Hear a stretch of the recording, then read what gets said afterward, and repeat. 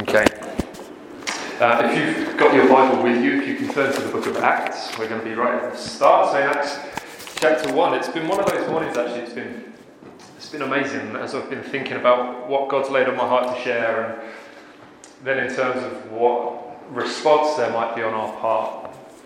A lot of what I felt in terms of time of ministry and prayer together, we've already done it, which is wonderful. So I feel like actually that should be an encouragement to us, that God's already been speaking to us, the Spirit's already been leading us in such a way, and actually we've already had an opportunity to respond, and we've already had an opportunity to seek more of the Spirit and to ask the Spirit to come and fill us again. So I'm hugely encouraged by that. And actually, I think it just speaks to the goodness of God and the grace of God in that He's already done that without me needing to share what I've bought. So, so Acts chapter 1, my goodness. I didn't have my usual pens with me when I was preparing, and these ones are like neon pens, and I've like colour-coded some of it, and it's like a party on the page. I can't really see what's going on, but we'll see how we go. But so we're in Acts chapter 1, Acts being the second of Luke's writings. And if you've been with us over the last few weeks, the last 2 weeks, we've actually been in Luke's first book, the Gospel according to Luke, where Luke was sharing about the life of Jesus, all about Jesus' life, his death, and his resurrection. But we kind of jumped in on the last chapter of Luke. We've been in Luke chapter 24, following on from Easter Sunday, thinking about what happened actually in that time between Jesus being raised again from the dead, so the resurrection, and then the period of 40 days until he then returned to heaven to sit at the right hand of the Father. So we spent 2 weeks looking at that, and then Pete last week actually spoke on the occasion, the event of Jesus returning to the Father, the ascension. Okay, so but he actually starts Acts telling us the same event, but just in a different way. So we're going to read that, and then I'm going to explain how that's going to hopefully lead us into and set us up into this new series. So we're going to read Acts 1 from verse 1. It says, in the first book, O Theophilus, I have dealt with all that Jesus began to do and teach until the day when he was taken up, after he had given commands through the Holy Spirit to the apostles whom he had chosen. He presented himself alive to them after his suffering by many proofs, appearing to them during 40 days and speaking about the kingdom of God. So that's that period of time after the resurrection and the time that Jesus was with the disciples. And while staying with them, he ordered them not to depart from Jerusalem, but to wait for the promise of the Father, which he said, you heard from me, for John baptized with water, but you will be baptized with the Holy Spirit not many days from now. So, when they had come together, they asked him, Lord, will you at this time restore the kingdom to Israel? And he said to them, it is not for you to know times or seasons that the Father has fixed by his own authority, but you will receive power when the Holy Spirit has come upon you, and you will be my witnesses in Jerusalem and in all Judea and Samaria and to the ends of the earth. And when he had said these things, as they were looking on, he was lifted up, and a cloud took him out of their sight.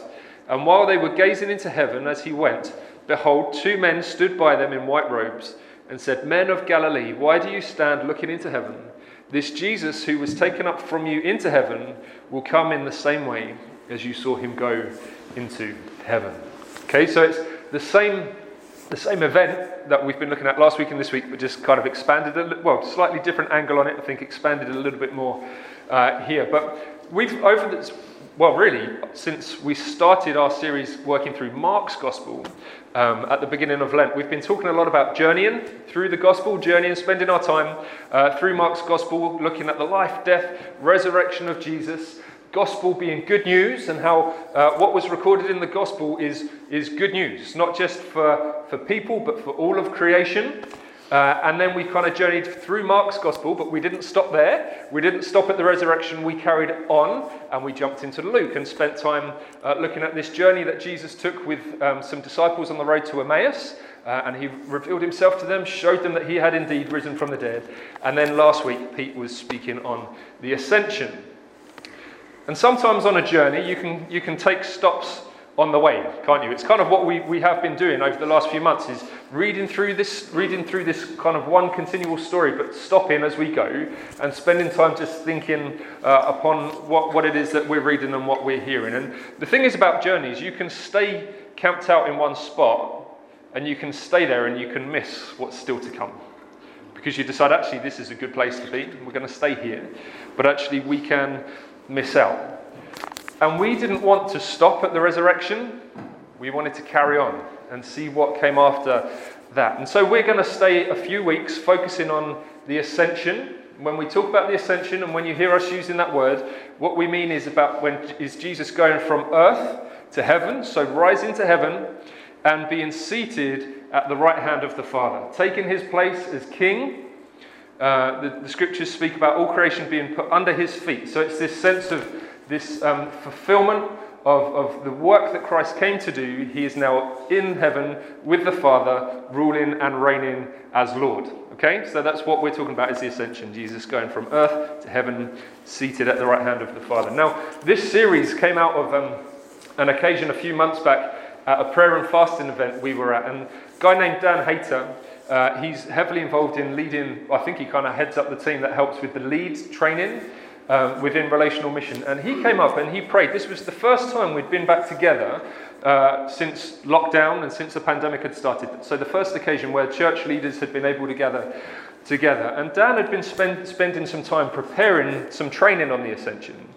And he brought this prayer. He read from Hebrews 7, 23 to 25, about how that there have been priests in the past that have come and gone. They've lived and died, and yet Christ is the priest who will reign. He is the priest who will go on forever. And how he makes a way as priest for us to come to God, but not only to come to God, but to intercede for us. And as Dan was praying, he this expression of wonder and gratitude, of this realization that through the last 2 years of the pandemic, Jesus has been praying for his people and sustaining his people. And he was just thinking, where would we have been without Jesus doing that on our behalf? And the weight of that, sometimes things are weighty in a good way. And this it just landed with me. Just this sense that through everything that we've gone through, Jesus has been praying to the Father on our behalf. And I've carried it with me ever since. And I've been thinking, actually, we need to spend some time thinking about the ascension and what that actually means. Because sometimes, and rightly, we focus, and at times, the church has been focused on what Jesus has done when we talk about Jesus' life, death and resurrection, and absolutely right that we do that. So we can focus on what Jesus has done and on what he will do in terms of his rule and his reign when he comes back for his bride. And actually it's right that we do that too. In 1 Thessalonians 4, it speaks of what will happen when Jesus returns, how we will meet him and be like him and will be with him forever. And it says that we're to encourage one another with these words. We need to know what's going to happen because it helps us to continue on and to press on. There's hope and there's security there, and we're to encourage one another with those words. So we can focus on what Jesus has done, we can focus on what he will do, but oftentimes we rarely focus on what happened to him after the resurrection, or put it this way, what is Jesus doing now? Have you ever considered what is Jesus doing now? Not only that, another important question that comes with that is, why does it matter to us what Jesus is doing now? Why does it matter to us that Jesus is no longer on earth, but is with the Father in heaven? And so we are going to spend some time over the next 4 weeks, including today, focusing on the ascension. What is Jesus doing now, and why does it matter for us? And hopefully what we will see is that the ascension is absolutely central to the story of the gospel. It's not an add-on. It's not something, well, it's mildly interesting, but it doesn't really have much bearing on anything. Actually, it is absolutely central to the story of the gospel. We only see in the Bible, there's only 2 accounts of the event of the ascension, both of them in Luke, both of them we've looked at over the last 2 weeks. There's not much more, there isn't anything else that's said about the actual event of the ascension. But the New Testament is just throughout the whole of the New Testament is through Acts, and through the letters, the continuing reign and life of the enthroned Christ is a theme that comes up time and time and time again. What you'll find as you read through Acts and you read through the letters in the New Testament, now they talk about Jesus as Lord. You see that? He's Lord. He's Lord. Because they recognise the absolute centrality of the truth that Jesus is now ruling and reigning in heaven. Not only that, if you look at the creeds throughout church history, many of the major creeds, so the statements of faith, declarations about what Christians have believed over the centuries, many of the main creeds contain a statement about the resurrected and risen and ascended Christ. It's not some little additional thing that we can tag on. It's absolutely central to the story of the gospel. And it's not just in terms of understanding something that happened in history, but it's crucial for understanding our own lives in the present. And this is something that's really struck me as I've been preparing for this series. Now, I'd got in touch with Dan Hayter about just if he could give a bit of advice, bit of guidance in terms of resources and stuff. He recommended this book. It's called The Ascension of Christ by Patrick Schreiner. If anyone is more interested, we're going to explore this together, but there's always more that we can learn and discover. I highly recommend this book. It's not a particularly big book. It's very easy to read. The Ascension of Christ by Patrick Schreiner. Okay, and in this book, we're going to borrow Patrick Schreiner's structure, if you like, because he focuses on three roles of Jesus. Three roles that Jesus had on earth as prophet, priest, and king. But we're going to kind of focus on those three roles. But in terms of actually, what does it mean for Jesus to be the ascended prophet, the ascended priest, and the ascended king, now that he's no longer dwelling on earth? And then we're also going to look ahead to Jesus' return as well, okay? So I think that's you, Pete, that's going to be speaking on that. So really, the two questions that we're going to be asking over these few weeks: what is Jesus doing now? Why does it matter for us? So we're going to start this morning by thinking about Jesus as the ascended prophet. And what I hope we will discover together through this morning is that Jesus as the ascended prophet is building the church and its witness. Okay, so that's kind of where we're aiming to get to today. So what does a prophet do? What does a prophet do? 2 Peter 1:21 tells us what a prophet does. It says this, it says that for no prophecy was ever produced by the will of man, but men spoke from God as they were carried along by the Holy Spirit. Okay, so that's a great definition for us in terms of what prophets do. They were people who were empowered by God's Spirit to proclaim the word of God. Often what we also see is that signs and wonders accompany it. So there's a proclamation of the word of God, but then signs and wonders alongside it. And we see, actually, Jesus fulfilled the role of prophet in his life on earth. Empowered by the Spirit, proclaiming the word of God, accompanied by signs and wonders. Not many people recognize Jesus as a saviour. Not many people recognized him as the Messiah, the promised one who is going to come and save God's people. But many people did recognize Jesus as a prophet. If you were with us a few weeks ago when we were going through the story of the road to Emmaus, the journey road to Emmaus, the way they described Jesus to Jesus, although they didn't realize it at the time, the first thing they said was that he was a prophet. They recognized the role that Jesus played in proclaiming the word of God, even if they didn't recognize him as the Son of God. So Jesus was, if you like, he fulfilled that role of prophet. And as we were journeying through Mark's gospel, we would have seen that. Because what did we see? We see Jesus empowered by the Spirit. That's where we started. Proclaiming that the kingdom was coming, preaching repentance and the forgiveness of sins. We also saw him through encounters with people, how he would bring revelation, he would speak truth into their lives. We would also see signs and wonders, miracles that he would do. So can we see how Jesus is fulfilling that role of prophet through what he did? But he was not the first prophet, because many prophets had come before him. Particularly if we see through the Old Testament, so that period of history from creation through to Jesus' arrival, the Old Testament, we see prophets raised up for various times then. Again, empowered by the Spirit, proclaiming the word of God, signs and wonders. And even through the last series that we were doing, we would have seen that while Jesus was on earth, he did fulfill that role of the Old Testament prophets, which is why so many people recognized him and acknowledged him as a prophet. And here's the thing, when we think about the ascension, the fact that Jesus is no longer dwelling here on the earth, but is now seated at the right hand of the Father in heaven, we can understand the ascension to be the end of Jesus' prophetic work. Jesus came to proclaim freedom to the captives. Jesus came to perform signs and wonders. And we can think, now that he's no longer here, then that's done. He's finished that. But actually, rather than ceasing, the ascension increases and actually multiplies his prophetic work. It takes what Jesus did, but takes it to a whole other degree, if I can put it that way.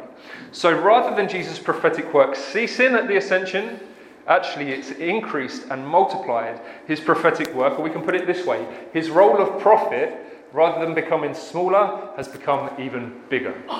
And that's only possible because Jesus returned to the Father.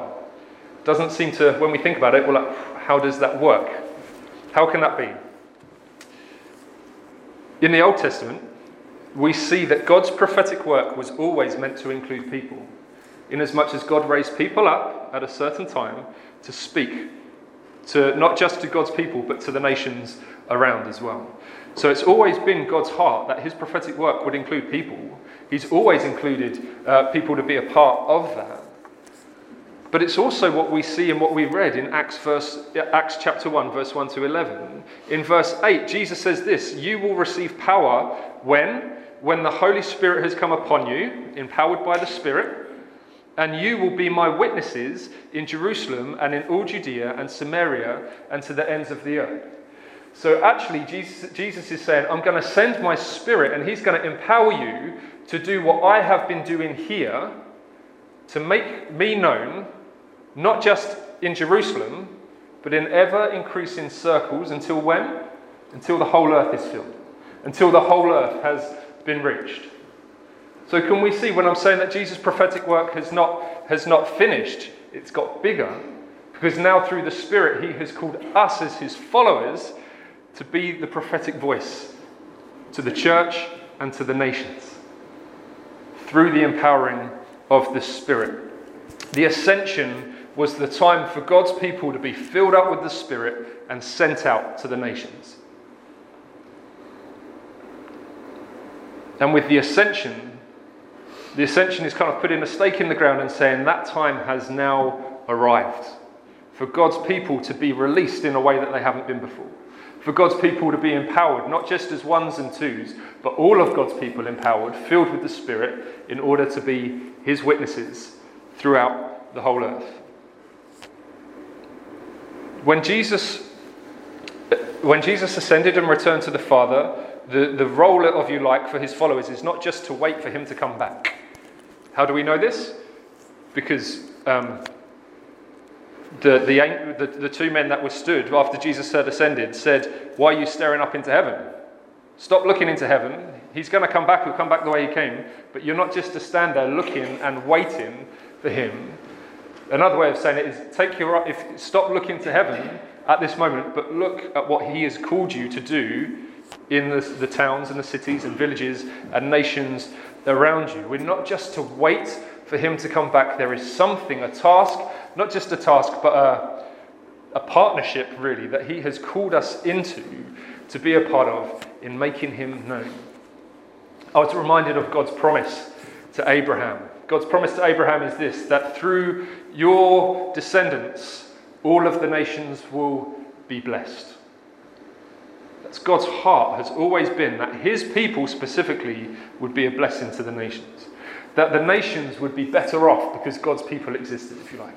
To mediate, to take God's blessing wherever we go, to the very ends of the earth. That was God's promise to Abraham right at the very beginning. And through the ascension and through the promise of the Holy Spirit coming and filling and empowering God's people to be his witnesses, his promise continues, but to a degree that had not been possible before, because the Spirit had not yet been poured out. And the Spirit could not yet be poured out in that way while Jesus was here on the earth. He had to go in order that the Spirit would come. I've heard some stories of folk who have lost loved ones and have come across maybe a voicemail on their phone, and just how absolutely precious that is for people to be able to hear that voice again, or that message again, to the extent that I've heard of folk who have put them in, taken that recording and put it in a teddy or something so that you can just push a button and you can hear that voice. And actually the comfort that brings to someone who has lost someone very close to them, to hear that voice, to be comforted, to be reminded of the memories that would evoke, of the peace that might be able to bring them, of the hope that it might be able to bring, of just being able to think about those that they loved. And the thing is that there can be a sense of, even that with Jesus having gone to heaven, still desiring Jesus' physical voice. That would have been true then for his followers. Jesus has gone. How much would they have longed to be able to hear his voice once more as he spent time with them and spoke to them? But it's true now as well. That there can be this longing of, if only Jesus was here and we could hear him speaking to us, to have a conversation with him. And I don't think that's not a bad longing to have, because we long to be with Jesus, don't we? We long to spend time with him, and we look ahead to that time when we will be able to. But in John 16, Jesus says this.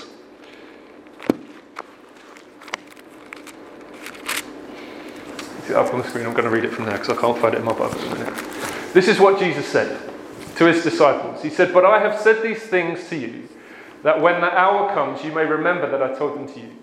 I did not say these things to you from the beginning because I was with you, but now I am going to him who sent me, and none of you asks me, 'Where are you going?' But because I have said these things to you, sorrow has filled your heart. Nevertheless, I tell you the truth. It is to your advantage that I go away. For if I do not go away, the Helper, the Holy Spirit, will not come to you. But if I go, I will send him to you. And when he comes, he will convict the world concerning sin and righteousness and judgment. Concerning sin, because they do not believe me. Concerning righteousness, because I go to the Father and you will see me no longer.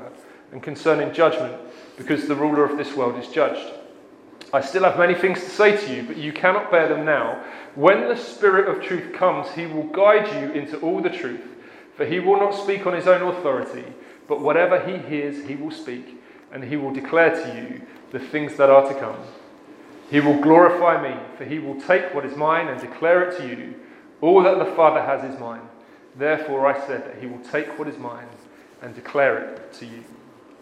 This is Jesus with his friends, with his followers, saying, actually, as much as you would want me to be here with you, as much as you would still want to hear my physical voice, it's to your advantage. It is better for you that I go. It's better for you that I return to the Father. Why? Because then the Holy Spirit can come. And the Holy Spirit has to come. Because what the Holy Spirit does, Jesus now in heaven, he speaks through the Holy Spirit to the church. So he speaks in a different way, but he now speaks through the Spirit to the church, globally, universally. Not just having a conversation with his friends on a walk or in a room enjoying a meal. All these beautiful occasions we see throughout Scripture. But now he speaks to the church through the Holy Spirit. And it is the Spirit who leads and guides the church into truth, taking what is from Jesus and making it known to us. And as Jesus reveals himself to us, he builds and strengthens the church through his word. He had to go in order that the Spirit could come, in order that Jesus could speak to the church and lead the church universal into all truth. On my way in this morning, I was reminded of the scripture that says, "Where the Spirit of the Lord is, there is freedom." And I felt actually that was kind of going to be a bit of a theme for this morning for us, if you like, something that God was wanting to do. And I feel that is what has been happening, that as we, the gathered people of God, who have the very Spirit of God living within us, as we gather together and the Spirit of God is here, that actually there is freedom here. There is freedom that God wants to lead people into. There is freedom from sickness. We were praying for that, weren't we? That God, would you bring freedom from sickness? But freedom from pain, freedom from sorrow, freedom from grief, freedom from guilt, freedom from sin, freedom from shame, freedom from things that we have done, freedom from things that have been done to us. Where the Spirit of the Lord is, there is freedom. And we've just read that one of the things that the Spirit does is he leads us into all truth. And I think one of the ways that freedom comes is by leading us into what is true and away from what is false. Taking us away from the lies and actually pointing us to what is true and what will last. And there is freedom to be found in truth. The world will tell us what success looks like, what power looks like, the importance of money, how we're to be with one another. The world has an opinion on sex and relationships, and we're constantly bombarded by different opinions and thoughts, but it is the Spirit who leads us into all truth on all of those things. And so actually we need to take hold of the truth, and we need to settle it in our hearts and in our minds. The truth of God revealed to us through the Spirit. That's why when we come to read the scriptures, it's not an academic exercise. We need the Spirit of God to help us as we read the Word of God, that it would take root in our hearts and in our minds as he reveals the truth to us, the truth of the good news that is contained in its pages. So Jesus in heaven speaks through the Holy Spirit to the church. He had to go in order for that to happen. But also through the ascension, we can think of Jesus as being less present, can't we? Makes sense. Jesus isn't here on earth. Surely he's less present than he was. But actually, Jesus reassures his followers that by his going away and the Holy Spirit coming, he's actually more present than he ever has been. Because the Spirit of God now lives in us. As the church gathers together, the Spirit of God is there. The presence of God is there. In a way that Jesus couldn't be present when, if you like, he was bound by a physical body like we have. Who's ever said this? I can't be in two places at once. Well, who's ever thought that? I'm sure it's something that we've all thought. I can't be in two places at once. There's only so many things that I can do. Only so many places that I can be. I'm limited in so many ways. And actually, there would have been a point where Jesus, when he was on earth, could only be in one place at one time. But now, with Jesus returning to the Father and the Spirit coming, Jesus is present in a way that he wasn't able to be before. It means that when I'm in my room on my own, Jesus is there with me by his Spirit. When I'm celebrating something, Jesus is there with me by his Spirit. When I'm grieving something, Jesus is there with me by his Spirit. But he had to go in order for that to be true. Through the sending of the Spirit, Jesus' presence and words could fill the earth in a more expansive way. Because as he equips the church and empowers the church, the witness can spread in a way that it couldn't before. John 16, verse 8, that we just read, and when he comes, he will convict the world concerning sin and righteousness and judgment. When the Holy Spirit comes, the world is going to be reached. Can we see that increase and multiplication that comes with the sending of the Spirit? Not only that, in Acts verse 1, verse 8, when you receive power, the Holy Spirit will come on you. You'll be my witnesses to the very ends of the earth. Jesus' words are going to go where they hadn't been able to go to before, because the Spirit has come upon his people.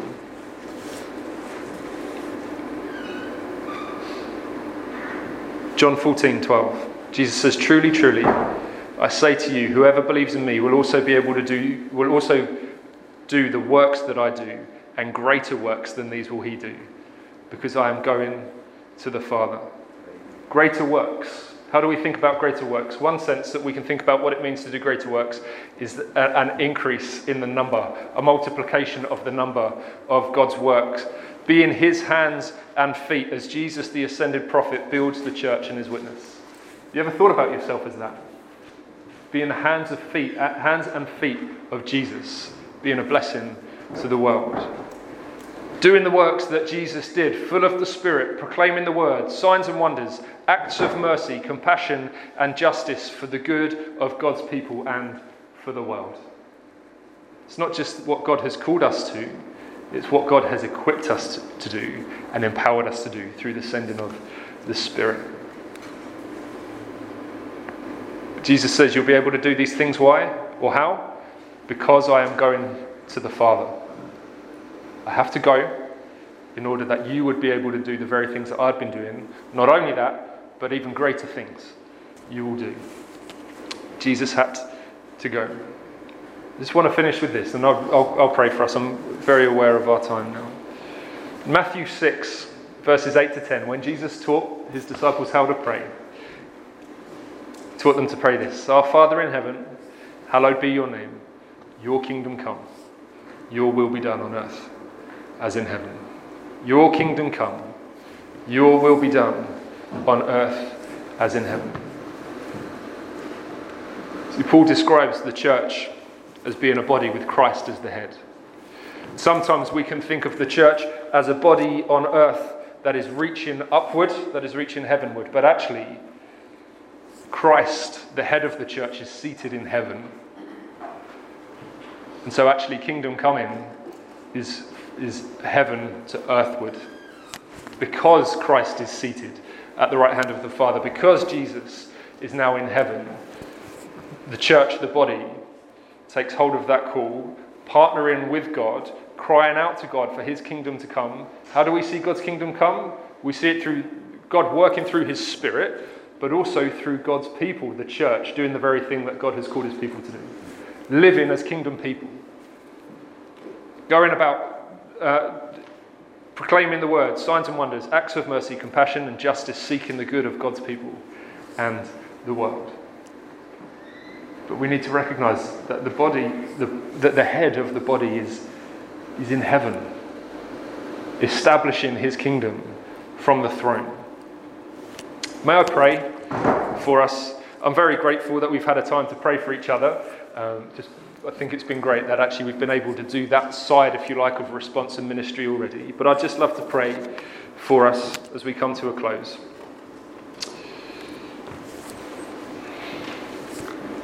Lord, I want to thank you that your ways are not our ways. Lord, I want to thank you that you don't think the way that I think. Lord, I want to thank you that you have always had a plan to redeem your creation, to restore what was broken. Lord, to us, doesn't necessarily make sense as to why Jesus had to go. But Lord, as we search the scriptures and as we ask Holy Spirit to come and help us, we see actually it really is better that you return to the Father in order that the Spirit would come. So that your work as prophet would be increased and multiplied and extend to the very ends of the earth. Lord, I want to thank you for the time that we've had today, already seeking you and asking for more of your Spirit. We take hold that call of Scripture of those who go on being filled by the Spirit. We say, God, would you come and fill us afresh? Would you come and fill us again in order that we could be your hands and feet to our neighbours, to our communities, and yes, to the very ends of the earth. We thank you, Jesus, that you speak to your church through the Spirit. We thank you, Holy Spirit, that you take what is of Jesus and you reveal him to us. And we pray that daily would you ever increase our journey into truth. Would you lead us into truth day by day by day, that we would be able to recognize what is false and what is counterfeit and what is true. And that as we do so, that we would find freedom in ever increasing measure. But Lord, I pray that you would be with each one of us as we look to the week ahead, as we look to the places where you've called us to go, to the places where you've called us to be, among the people that you've called us to be amongst. We say, Lord, would you help us in our witness? Lord, we pray for the Holy Spirit's empowering, yes, but also for the Holy Spirit's leading, for Holy Spirit wisdom and guidance, that we would make you known, not just through our words, but through our acts, through the way that we love and through the way that we serve. And Lord, we want to do this for the good of the world, but we want to do this for your glory. We want to do this for your glory, that the world would see you as you truly are. We pray in Jesus' name. Amen.